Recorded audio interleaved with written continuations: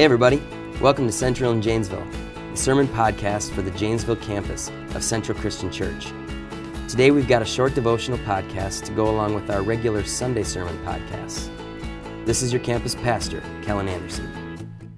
Proverbs 6:27 and 28 says this, "Can a man scoop fire into his lap without his clothes being burned? Can a man walk on hot coals without his feet being scorched?" Now, I've always had this tendency to push my luck with people. I kind of got this thing called short man syndrome, which pretty much just means that I talk tough in order to make up for my lack of size. And my friends can't believe that I've literally never been punched before. Because most people who play with fire, they eventually get burned. In basketball, I used to always push my luck with the refs. I'd say stuff just to get in their ear and try to get them to call fouls for me, and I'd frustrate the refs. Usually I knew when to stop before I got into trouble, but not always. I got one technical foul once in 8th grade. I got another 3 technical fouls as a coach. And I probably shouldn't be admitting that, I suppose, but it seems obvious that if you play with fire too much, eventually you're going to get burned.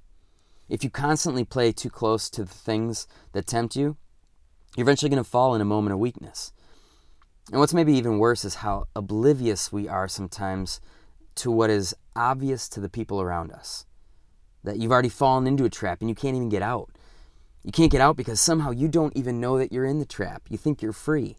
And the enemy is able to confuse you into thinking that you're living in freedom when actually you're living in bondage to sin. You're so confused that you can't even see that there is this fire burning in your lap, like this proverb says. That's confusion, if there ever was confusion. I love what C.S. Lewis says in his classic book, The Screwtape Letters. He describes this confusion that the enemy uses on us.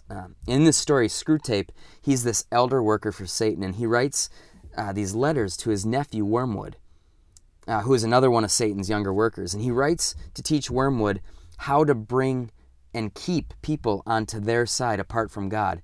And in fact, he calls God the enemy. And he tells Wormwood to go after people's knack for neglecting the obvious facts in their lives to their own destruction. And he says this, "Aggravate that most useful human characteristic, the horror and neglect of the obvious. You must bring him to a condition in which he can practice self-examination for an hour without discovering any of those facts about himself which are perfectly clear to anyone who has ever lived in the same house with him or worked in the same office. How is it that we can be so mind-numbingly blind to what everyone else around us can see in us at one glance? This is our enemy's goal, to keep us in the dark about who we really are. We're weak and we're without help, and we will forever stay in that darkness. But there is help for the weak. Jesus says, 'My grace is sufficient for you, for my power is made perfect in weakness.' The trick is realizing your weakness. And that weakness is that you and I are imperfect people. We are capable of incredibly disastrous deeds. Only those who see their weakness, their utter need for a Savior to come around them and to be their source of strength, only the people who see that obvious fact will be able to see in themselves what is so obvious to everyone else. It is okay to admit it. You need Jesus' saving power. His grace is the only thing that can make you strong today. And some people call a person's belief in God a crutch. Well, you know what? I'm glad that I have a crutch in Jesus, because I am a human and I am in need of help. Not being able to admit that is the real problem. The grace of Jesus is the only thing that can give you the self-awareness to know that you're in danger of getting burned. Don't buy into the lie that you're independently strong and good. What is a weakness in your life that you need to bring to God? Do you need to let Jesus be your strength today? Are you anxious because of all that's going on in our world right now? You can't will your way through it. You need the peace of Jesus. Are you hurting and alone? You can't will your way through that. You need the comfort of Jesus. Are you struggling in a sinful mindset or behavior? You can't will your way through that either. You need the grace and forgiveness of Jesus. There is one obvious fact today. You need the saving power of Jesus.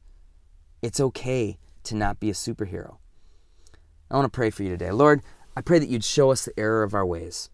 Give us the humility to realize that there are areas of our lives that need to be dramatically transformed by your life-giving and life-changing grace. Let us not be afraid to address our weaknesses. Bring people into our lives who are able to speak truth to us when we're not in the right, and to help us to listen to without getting defensive. In Jesus' name we pray. Amen.